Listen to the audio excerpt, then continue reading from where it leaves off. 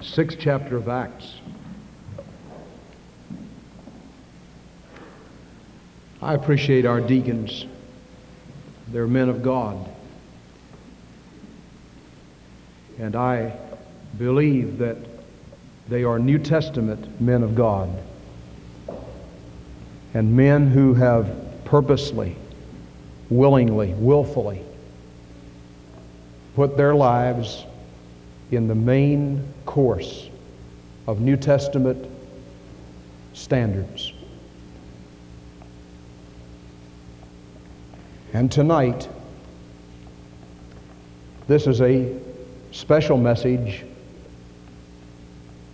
in the ordination service of Charlie Cowan. It is also a message to all of our deacons. It is a message from God to the preacher. It is a message to all of us. Let's bow together in prayer. Our Heavenly Father, we thank Thee for what we've already experienced here tonight. We thank Thee for those who have sacrificially pledged and given to the bus ministry and the bus debt. We pray Thou wilt help us to get this debt completely paid off. Thank You, Lord, for that nearly $10,000 that has been given today, up to date. Thank You for the whatever that is, over maybe $17,000 that has been pledged. Lord, our hearts just rejoice. We give You the glory. But we would pray Thou wilt help us to get that thing paid off entirely. And now, Father, give our hearts and minds openness to understand what God is saying to us. Bless these dear men who serve in the ministry of the diaconate. We pray especially Thou wilt touch Charlie Cowan and his wife Patsy and their family. And may the mighty power of God rest upon them in its fullness as they come into this ministry of servants to the Lord, servants in a special way to the Lord's church.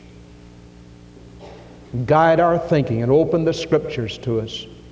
We ask in Jesus' name, and pray that people here tonight who are not saved would come under the convicting gospel, the spell of the gospel.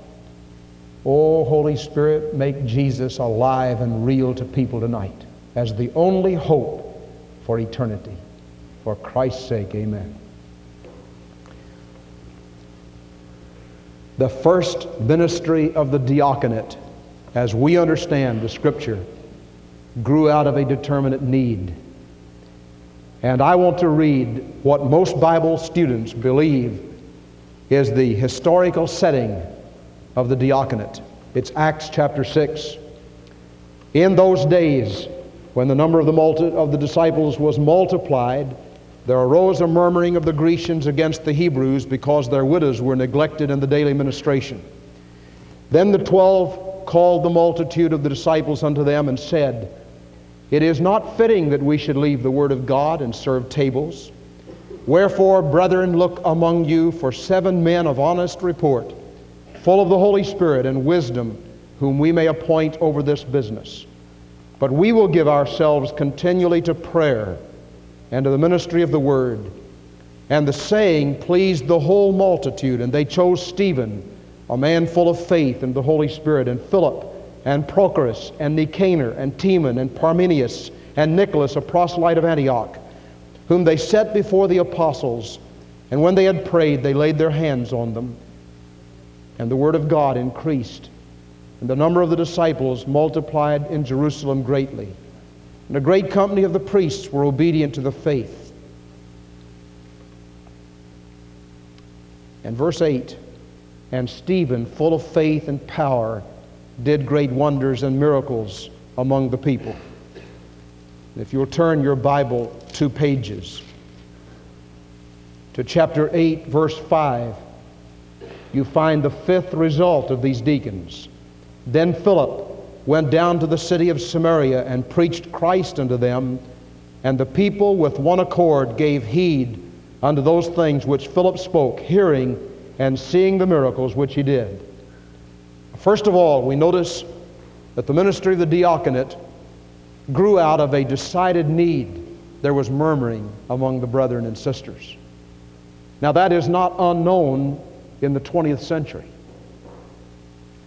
I suppose all through the life of the church, through the Christian movement, from the very dawn of the Christian history, the church has been made up of human beings. We're not angels, and we have not been physically redeemed so that we have perfect bodies and perfect nature. Our spirits have been redeemed. We're redeemed by the blood of the Lamb. But within us there is something that groans and looks forward to the adoption, to wit, the adoption, the redemption of our body, when we shall be fashioned like unto His glorious body. But that hasn't happened yet. And because of that, there is a humanity in each of us that grumbles, that murmurs, that complains, that gets upset.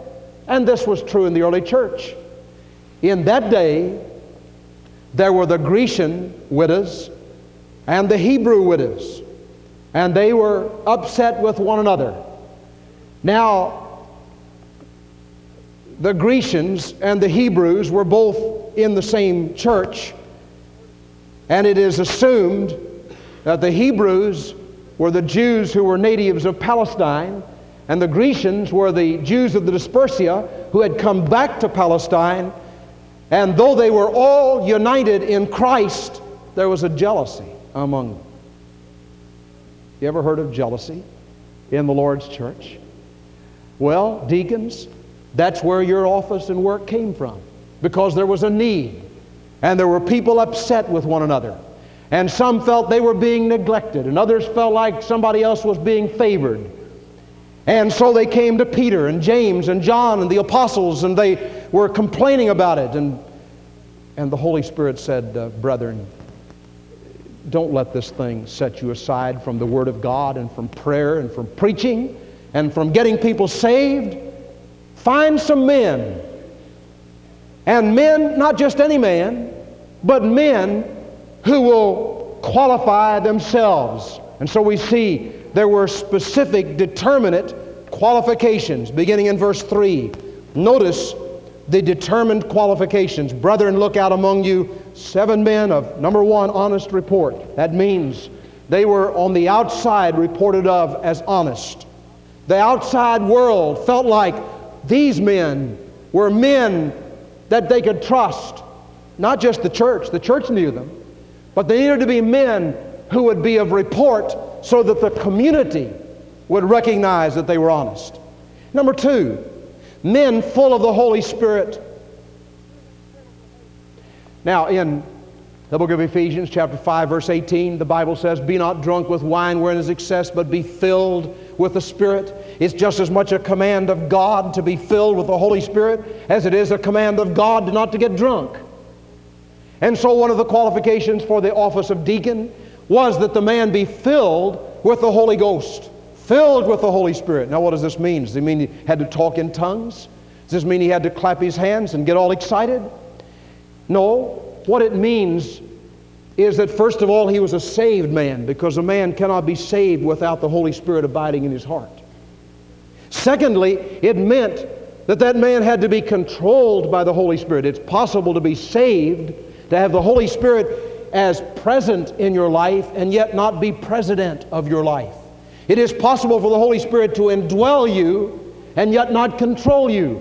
But the ministry of the deacon was to be a man who was controlled by the Holy Spirit. Thirdly, a man of wisdom. Now there's a difference in knowledge and wisdom.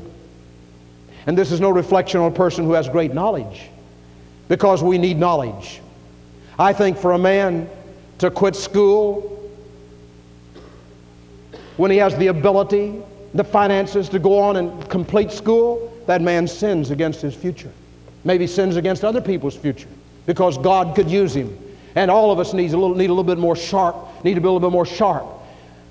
And we need to sharpen our tools.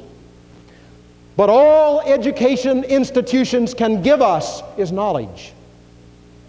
And this scripture does not say that the man needs to be full with knowledge, though we need that. but he needs to be filled with wisdom. And wisdom is separate from knowledge. Wisdom is the discernment to know how to use the knowledge, the facts. And the office of deacon was to be filled with a man, not just a man who had a high school diploma or a college graduate or a master degree or a PhD degree. There's nothing wrong with those degrees. Sometimes, though, in our churches and among Christians throughout the age, we have seen a person come into the church, somebody who is an educator, somebody who is filled with knowledge, somebody who is official in the public school system, somebody who is a professor at a college. And we've said, well, now that person, we're going to land on him and make him a deacon because he's a knowledgeable man. Why, that's not one of the qualifications at all. The qualification is that a deacon know how to use the knowledge he has in a wise way. And the only place a man can get wisdom is from this wonderful book, the Word of God. And so one of the qualifications for a man serving in the diaconate, is that he be full of wisdom. That means full of the book. If you know the story of Lottie Moon, Lottie Moon one day had a little boy come, and she used to keep a cookie jar, and she would give the little boys and girls cookies from the cookie jar. And then she would use that as a parody or a parable. And she'd say, just as your stomach gets full of this good cookie, your life needs to get full of the Word of God. And that boy bowed to Miss Moon and said, I want to be filled with the Word of God. Deacons, that's what God wants. Men filled with the Word. Men full of the Holy Spirit, full of wisdom, the wisdom of the Word of God. And then look again. Whom we may appoint over this business. Men who are appointable. Now there are lots of people. There are lots of people who have such busy schedules. They are so busy. They're doing good things. I don't mean busy doing devil things, ugly things, evil things, but they're so busy making a living. And they're so busy with this and with that and with all the things that have filled their schedule that frankly, they would not meet this qualification because they do not have time to be appointed over this business. And so one of the qualifications is that a man make room in his schedule to be appointed over this business or else not accept the work. One of the questions we have, and we have had it on this deacon, you might say deacon plan of election that the church has had for years and years, is a question, an interesting question. It says, if you find that you do not have time to be a deacon, you do not have time to carry out the responsibilities that God gives you as a deacon, will you resign? This scripture says, whom we may appoint over this business. And so we need to build into our lives time for God. Somebody said the way to get something done is to find the busiest man in town and ask him to do it. He'll get it done. You find somebody that's a loafer, somebody that fills his life with lots of sleep and lots of rest and lots of television and lots of picture shows and lots of luxury and lots of fishing and lots of lake. And that man doesn't have time to do anything for God. But you find a man that is busy for God, busy in his business, and yet he loves the Lord God and God is first in his life. That man will find time to be a servant of the Lord. And so the determinate qualifications. The apostle said, but we will give ourselves continually to prayer and to the ministry of the Word. That's what we want to do. Brethren,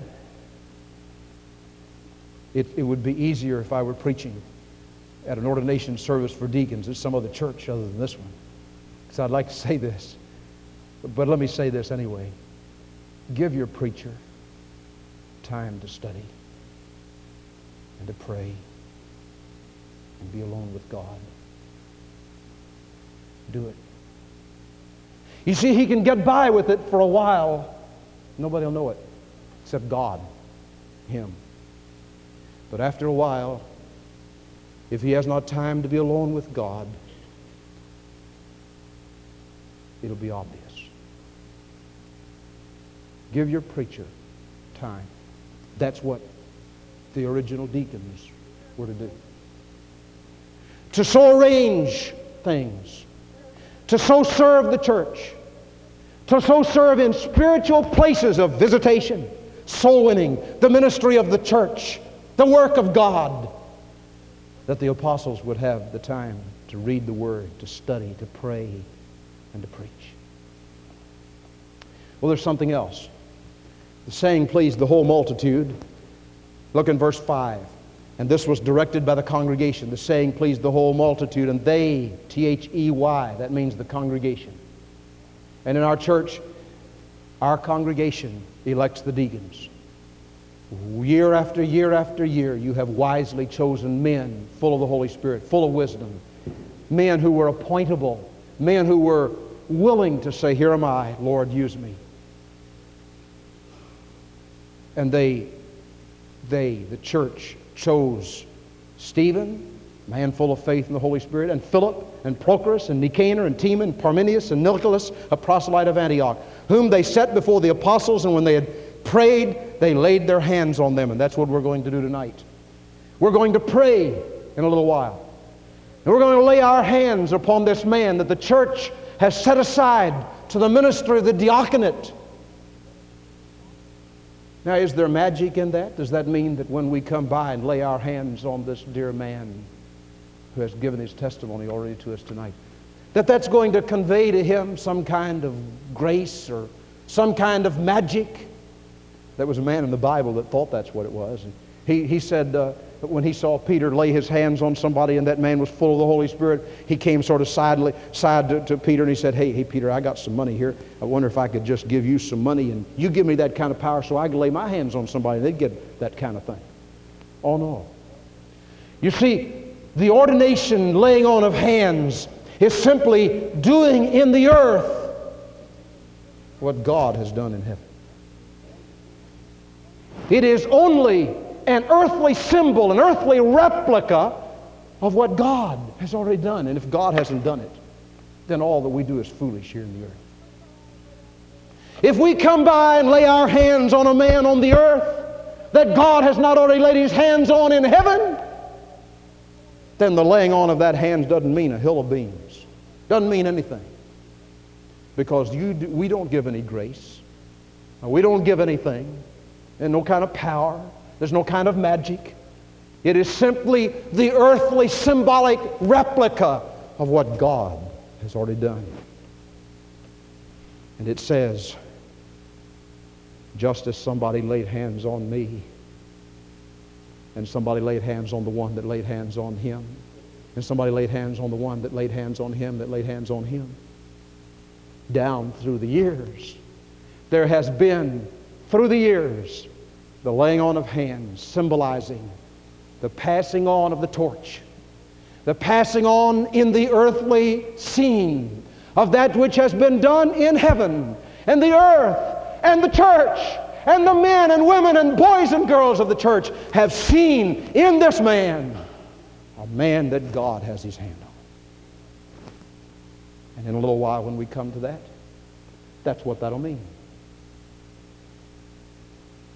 Now, in closing, let's notice what happened as a result. Beginning in verse 7, the daring accomplishments. So what? You have deacons, so what? What's the result of it? Well, now listen. If there is no result of electing deacons, then we ought not to have deacons. If there is no result of electing a pastor, then there ought not to be a pastor. If there is no result of the ordination of a man of God to be a preacher, to be a deacon, if there's no result, then it's somewhat foolish and folly. But there is a result. And we want to notice what happened. What is the standard What should we expect as a result of tonight? What should we expect when a preacher gets ordained? When deacons get ordained? Well, here's what we should expect. Here's what happened. This is exciting. You ought to number the things that happened. There are at least 5. Maybe many others. I guess the whole rest of the book of Acts could be numbered. But notice these. Number 1, and the Word of God increased. The Word of God increased. What does that mean? Does it mean that more of the Bible was written? Well, I suppose more of the Bible was written after that. I'm not sure that's what it means. The Word of God increased. That means that everybody was able to hear the Word of God more because there were men who were willing to carry it and to carry the responsibilities of that church. And the ministry of that church was able to grow and grow and grow and grow. You see, the church started as a little handful. Our church started with 20 members 22 years ago. 19 or 20 members. I can get a few people here tonight that were here then. That church started with 120 members. Really, it started with 12 members when Jesus founded it in the 16th chapter of Matthew. And by the time the day of Pentecost came, there were 120 in the upper room. On the day of Pentecost, there were 3,000 saved. And now we have 3,120. A few days later, there were 5,000 saved. Now we have 8,120. And then a few days later, they couldn't add them anymore. They started multiplying, and they multiplied and multiplied. And somebody has said that by the time the 6th chapter of Acts opens, there were 65,000 believers in Jerusalem. Isn't that something? 65,000. Well, what happened as a result of this? The multitude, the number of the disciples multiplied in Jerusalem. And as a result of this tonight, we'll expect to see some people saved. Amen? We'll expect to see the Word of God increase. Now, deacons, I don't believe that preacher or deacons, either one, are above sweeping the floor. Amen?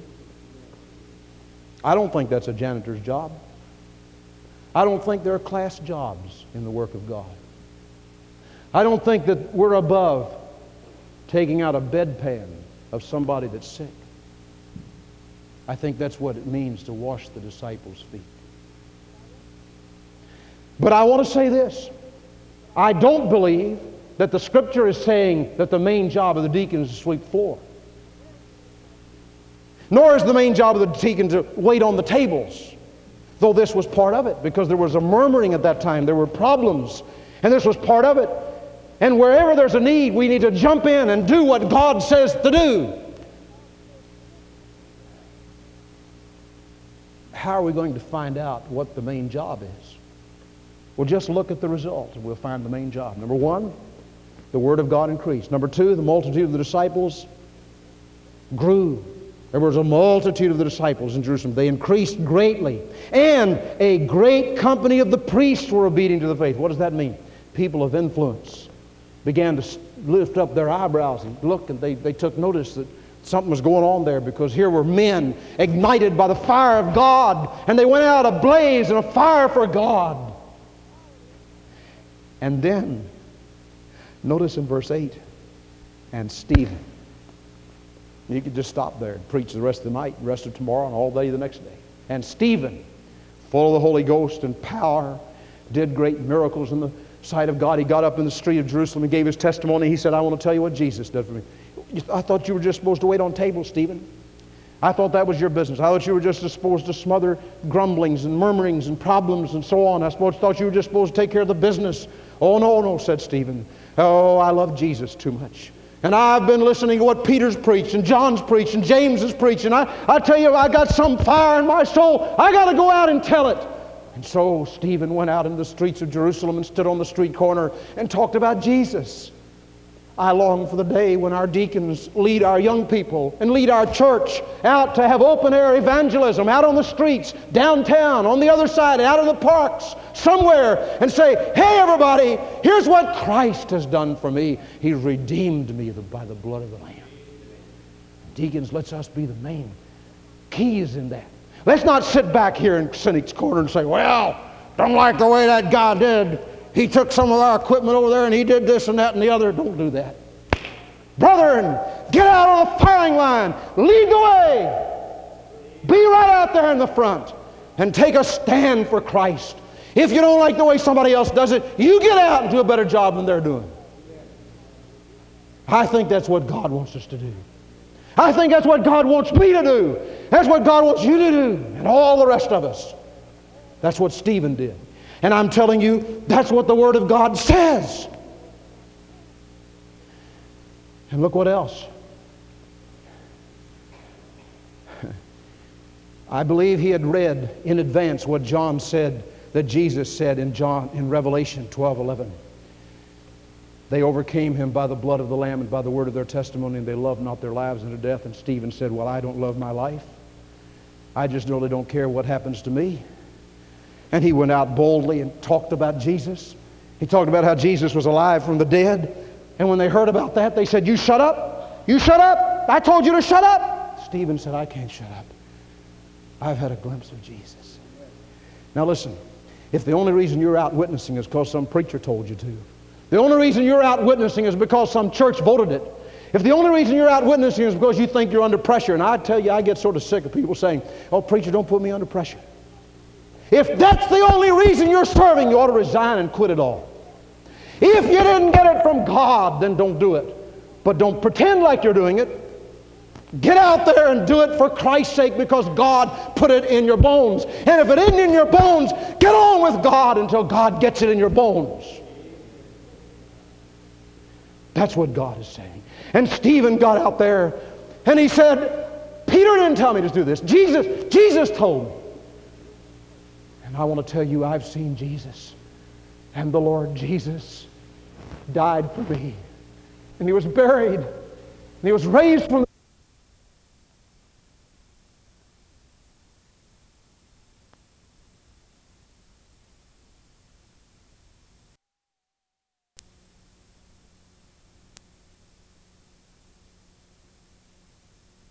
Verse 5, there's the fifth result. Then Philip went down to the city of Samaria and preached Christ unto them. You don't see a word in the Word of God about these men getting all sick and afraid and fearful that the church was going to go under because they didn't have enough to pay their money, enough to pay their debts. You don't see that anywhere. When they needed money, they went before God and they prayed. When they needed something, they asked God for it. Deacons, that's one thing I admire about you.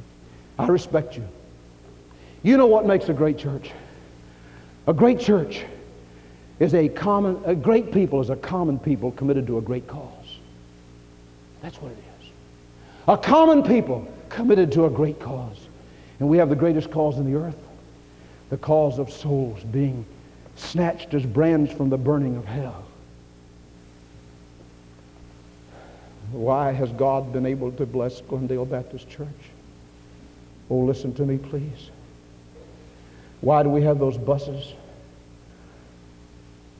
Why do we have a Christian school?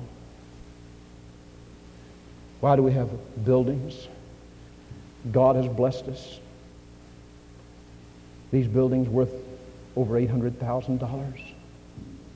Why has God blessed in seeing souls saved and lives changed? Listen, it is not the preacher. It's you men who've stood by the stuff and said, come on, preacher, let's go together. Let's go forward together. Let's serve God. Look in the Bible, find what God tells us to do, and then let's do it with all our heart and mind and soul. And you can't beat people like that. And you can't defeat them either. The gates of hell shall not prevail against the church. Now, what's that mean? I used to think that when Jesus said, upon this rock I will build my church and the gates of hell shall not prevail against it, I used to think that that meant that Jesus was so in his church that when the devil marched against the church and all the gates of hell came marching toward the church, that the church wouldn't be defeated. I don't believe that anymore. There are a lot of churches defeated tonight. By devil, by Satan. There are lots of churches that are lukewarm and cold and liberal, who don't care anything about souls, and people are not being saved. Why? because the church isn't doing what Jesus said for it to do. You know what Jesus said? He said, the gates of hell will not be able to prevail against the church. That means that when the church gets up and marches in faith and goes out there on the outer echelons and says, here I am, Lord, I'm doing what you want me to do. I may be scared, I may be afraid, but I'm here because you said to go. God said that gate of hell will fall on your face. And it'll fall one after another, after another, after another. Oh, while you're doing it, some of your men may be martyrs. You may have to shed some blood, but I want to guarantee you one thing. The gates of hell shall not prevail against the march of the church. Now, I believe that. And I believe when Glendale Baptist Church marches under the banner of the love of God, and we get up and go like God says to go, and we do what God says to do, that the gates of hell will not prevail. They'll not be able to stand, and all the devil's crowd will have to run. And I want to call on you not to compromise. Get some convictions in your soul. Men, now you don't have to do this, but this is your preacher's conviction. And I wish you wouldn't make fun of me. I don't mean because I'm afraid of being made fun of. I've been made fun of lots of times. But I mean because we're pastor and deacons together. Men, as long as there's a place in this city to buy your groceries in a dry store that does not sell liquor, do it. Don't go to these liquor joints to get your Cokes and your candy and your corn and your beans and your beef. Take a stand against it. Say to those men, we've got stores here, and as long as there's a store in this city that does not sell liquor, I'm going to that store. And if you would take that kind of a stand over and over and over again, there are a lot of these other stores that have been compromising it to take the beer and whiskey out. Now, I believe that. I want to call on our deacons to be pace setters in that. And then deacons, I want to call on you to be pace setters in this ministry of soul winning and evangelism and visitation and hospital work. I was blessed the other night. I was up at the hospital, and I don't know what time it was, sometime in the evening. And there were two old men. And they had a piece of paper in their hand like that, and their hands shook like that. It was about 9 o'clock at night. And they stopped at that lady's desk, and I could tell they wanted to know somebody to visit, and they were asking where so-and-so was. And they said, my pastor gave me this name. And he said, another lady at the church asked me if I'd visit. I overheard what he was saying. And somebody else asked me to visit this name. And we're deacons from such and such a church. And we want to go see these. Would it be all right? They were real humble. They didn't walk in and say, we're deacons, we want to go. No, they just said, could we go? And I could just see those ladies at that reception desk melting. And in one of their eyes there was a little tear. They were old men. There was a little tear in one of those ladies' eyes, and she wrote the names down for them.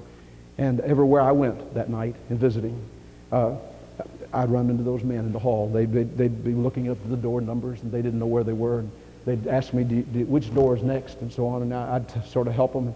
I said, God, thank you for men like that. Deacons, let me urge you to do that. Be pace setters in hospital visitation, in the nursing home visitation. Our young people put you and me to shame. They go out there and visit those nursing homes every week, week after week.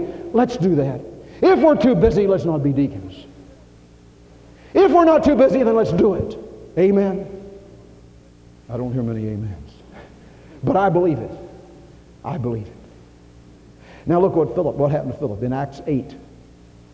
Then Philip went down to the city of Samaria and preached Christ unto them. And the people with one accord gave heed unto those things which Philip spoke. This is the fifth result. Now Philip was a deacon, and he went down and preached Christ to those men. And there was great joy in the city. Great joy. Every time you preach Christ, there's going to be great joy. Every time you go out and witness and win somebody to faith in the Lord Jesus, there's going to be great joy. Joy.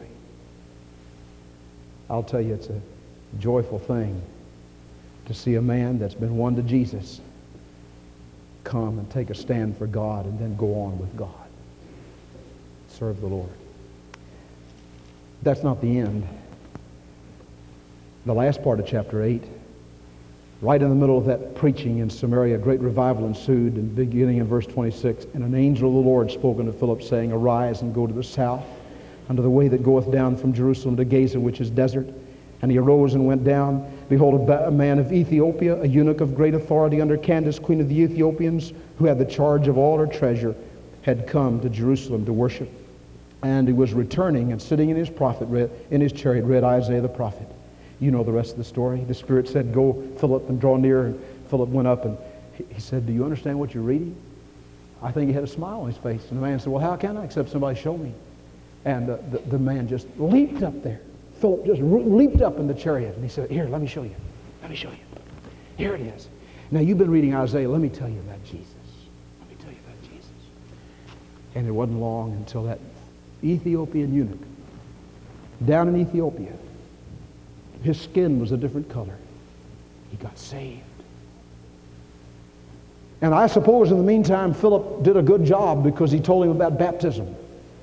And the man said, Well, now look, here's water. What doth hinder me to be baptized? And Philip said, If you believe with all your heart, you may. You see, when a man gets saved, he wants to be baptized. That's the next thing. And so they stopped the chariot, and they went down into the water, and Philip baptized him, and they came up straightway out of the water. Now listen to the result. The Ethiopian people today, Haile Selassie, that great man of God who's gone now. The Ethiopian Christians do not trace their spiritual lineage back through the Roman Catholic Church.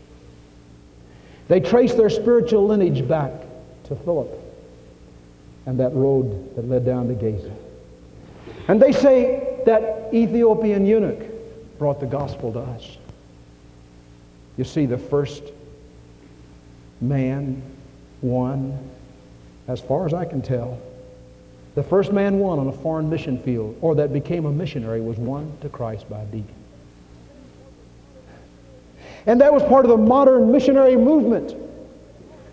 That was the great heart of the central theme of the gospel, to get the gospel to the ends of the earth. Brethren, there isn't anything in this book, to my knowledge, that would convince us that a deacon's ministry is primarily to run things. He is rather to be a runner for Jesus. The preacher and the deacon together are to run a race, sort of a contest, to see who can get out there on the front lines, the battle lines for God, and gather as many precious souls to Jesus and hold them up before Him and say, Here, Lord, here, Lord, here they are. Because one day we're going to give our report. You know, I know of churches that have have reports, have regular reports, deacon reports. And several times people have asked me about that. I want to tell you, it embarrasses me. I'm the kind of man that's hard to say, Charlie, I want you to turn in your report this week and tell me how many visits you made and all this kind of thing. It might be a good plan, might be the thing we ought to do, but I want to tell you, you really don't have to give your report to the preacher, but you do have to give it to Jesus. I have to give my report to Jesus. And one day, when I stand before Him, Jesus is going to say, Richard, did you tell those deacons that they're going to have to give a report? I'm going to say, yes, Lord. I remember back there on the 17th of July. That night, I tried to remind them, we're going to have to give a report. The preacher, the deacons, all of us are going to stand one day and we're going to give a report. And that's the reason I preach with a heart like this tonight. I love you. I love you, church. But I want to tell you, we're going to have to give a report to the Lord. And that report is going to be the basis for whether we hear, well done, thou good and faithful servant.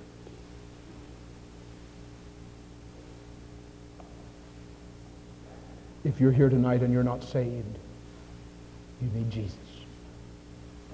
Because He is the theme. He is the hub in the middle of the wheel. He will give pardon, peace, and purpose and power. Before Jesus came, people were in darkness. The Jews were in darkness. The pagans were in darkness. Oh, you say the Jews, they had the knowledge of God? Yes, but they didn't know how to get to God. God was distant and far from them. They had to go to the temple. And they had to worship through mediators. I went to a Jewish synagogue not long ago, and my heart bled as they opened up there where our baptistry is. They opened the gate that symbolically behind that was the Torah, the Ark of the Covenant, and so on. And they're still under a dispensation. God is far away. They don't exactly know how to get to Him. When Jesus came, He changed all that. The way to get to Jesus is to get to God is to just come through Jesus. For the Bible says, He that hath seen me hath seen the Father. Verily, verily, I say unto you, no man cometh unto the Father but by me. And if you'll come to the Father through Jesus tonight, He'll save you. Let's close our eyes in prayer, please. Every head bowed, every eye closed for just a moment. Our Father, we love Thee, and we want to confess again that Thou art our God. And Lord, if I know my own heart, I have not stood here tonight as a know-it-all. Everything I've preached to others, I've preached first to myself. And I want to tonight, in the presence of these precious men of God, deacons, rededicate, renew my own life to Thee, and ask for a personal cleansing, that I might be full of the Holy Spirit. Lord, we pray the same thing for each of these men, that we might be filled with the Holy Spirit of God. And then, Father, we pray that in this congregation tonight, men and women and boys and girls who do not know the Lord Jesus, may they come to Christ tonight. May this be a night of salvation. Somebody will be saved. We ask it in Jesus' name. Amen. May we stand, please. We're going to sing Just As I Am without one plea. But that Thy blood was shed for me, O Lamb of God, I come, I come. Now listen, the invitation is simple. If you're here tonight and you have never been saved, you need Jesus. You need Him as your Savior. You need Him as your Lord. I want to beg you to come to Christ tonight. Don't let this night pass without receiving Jesus as your Savior. If you're already saved, I believe there's some here tonight who ought to come making a recommitment of your life to just say, I want to serve the Lord in a better way. I want to be what God wants me to be. While we begin to sing, who'd step out for the King, Christ Jesus? Will you do it for His glory? While we wait, while we pray, who will come first?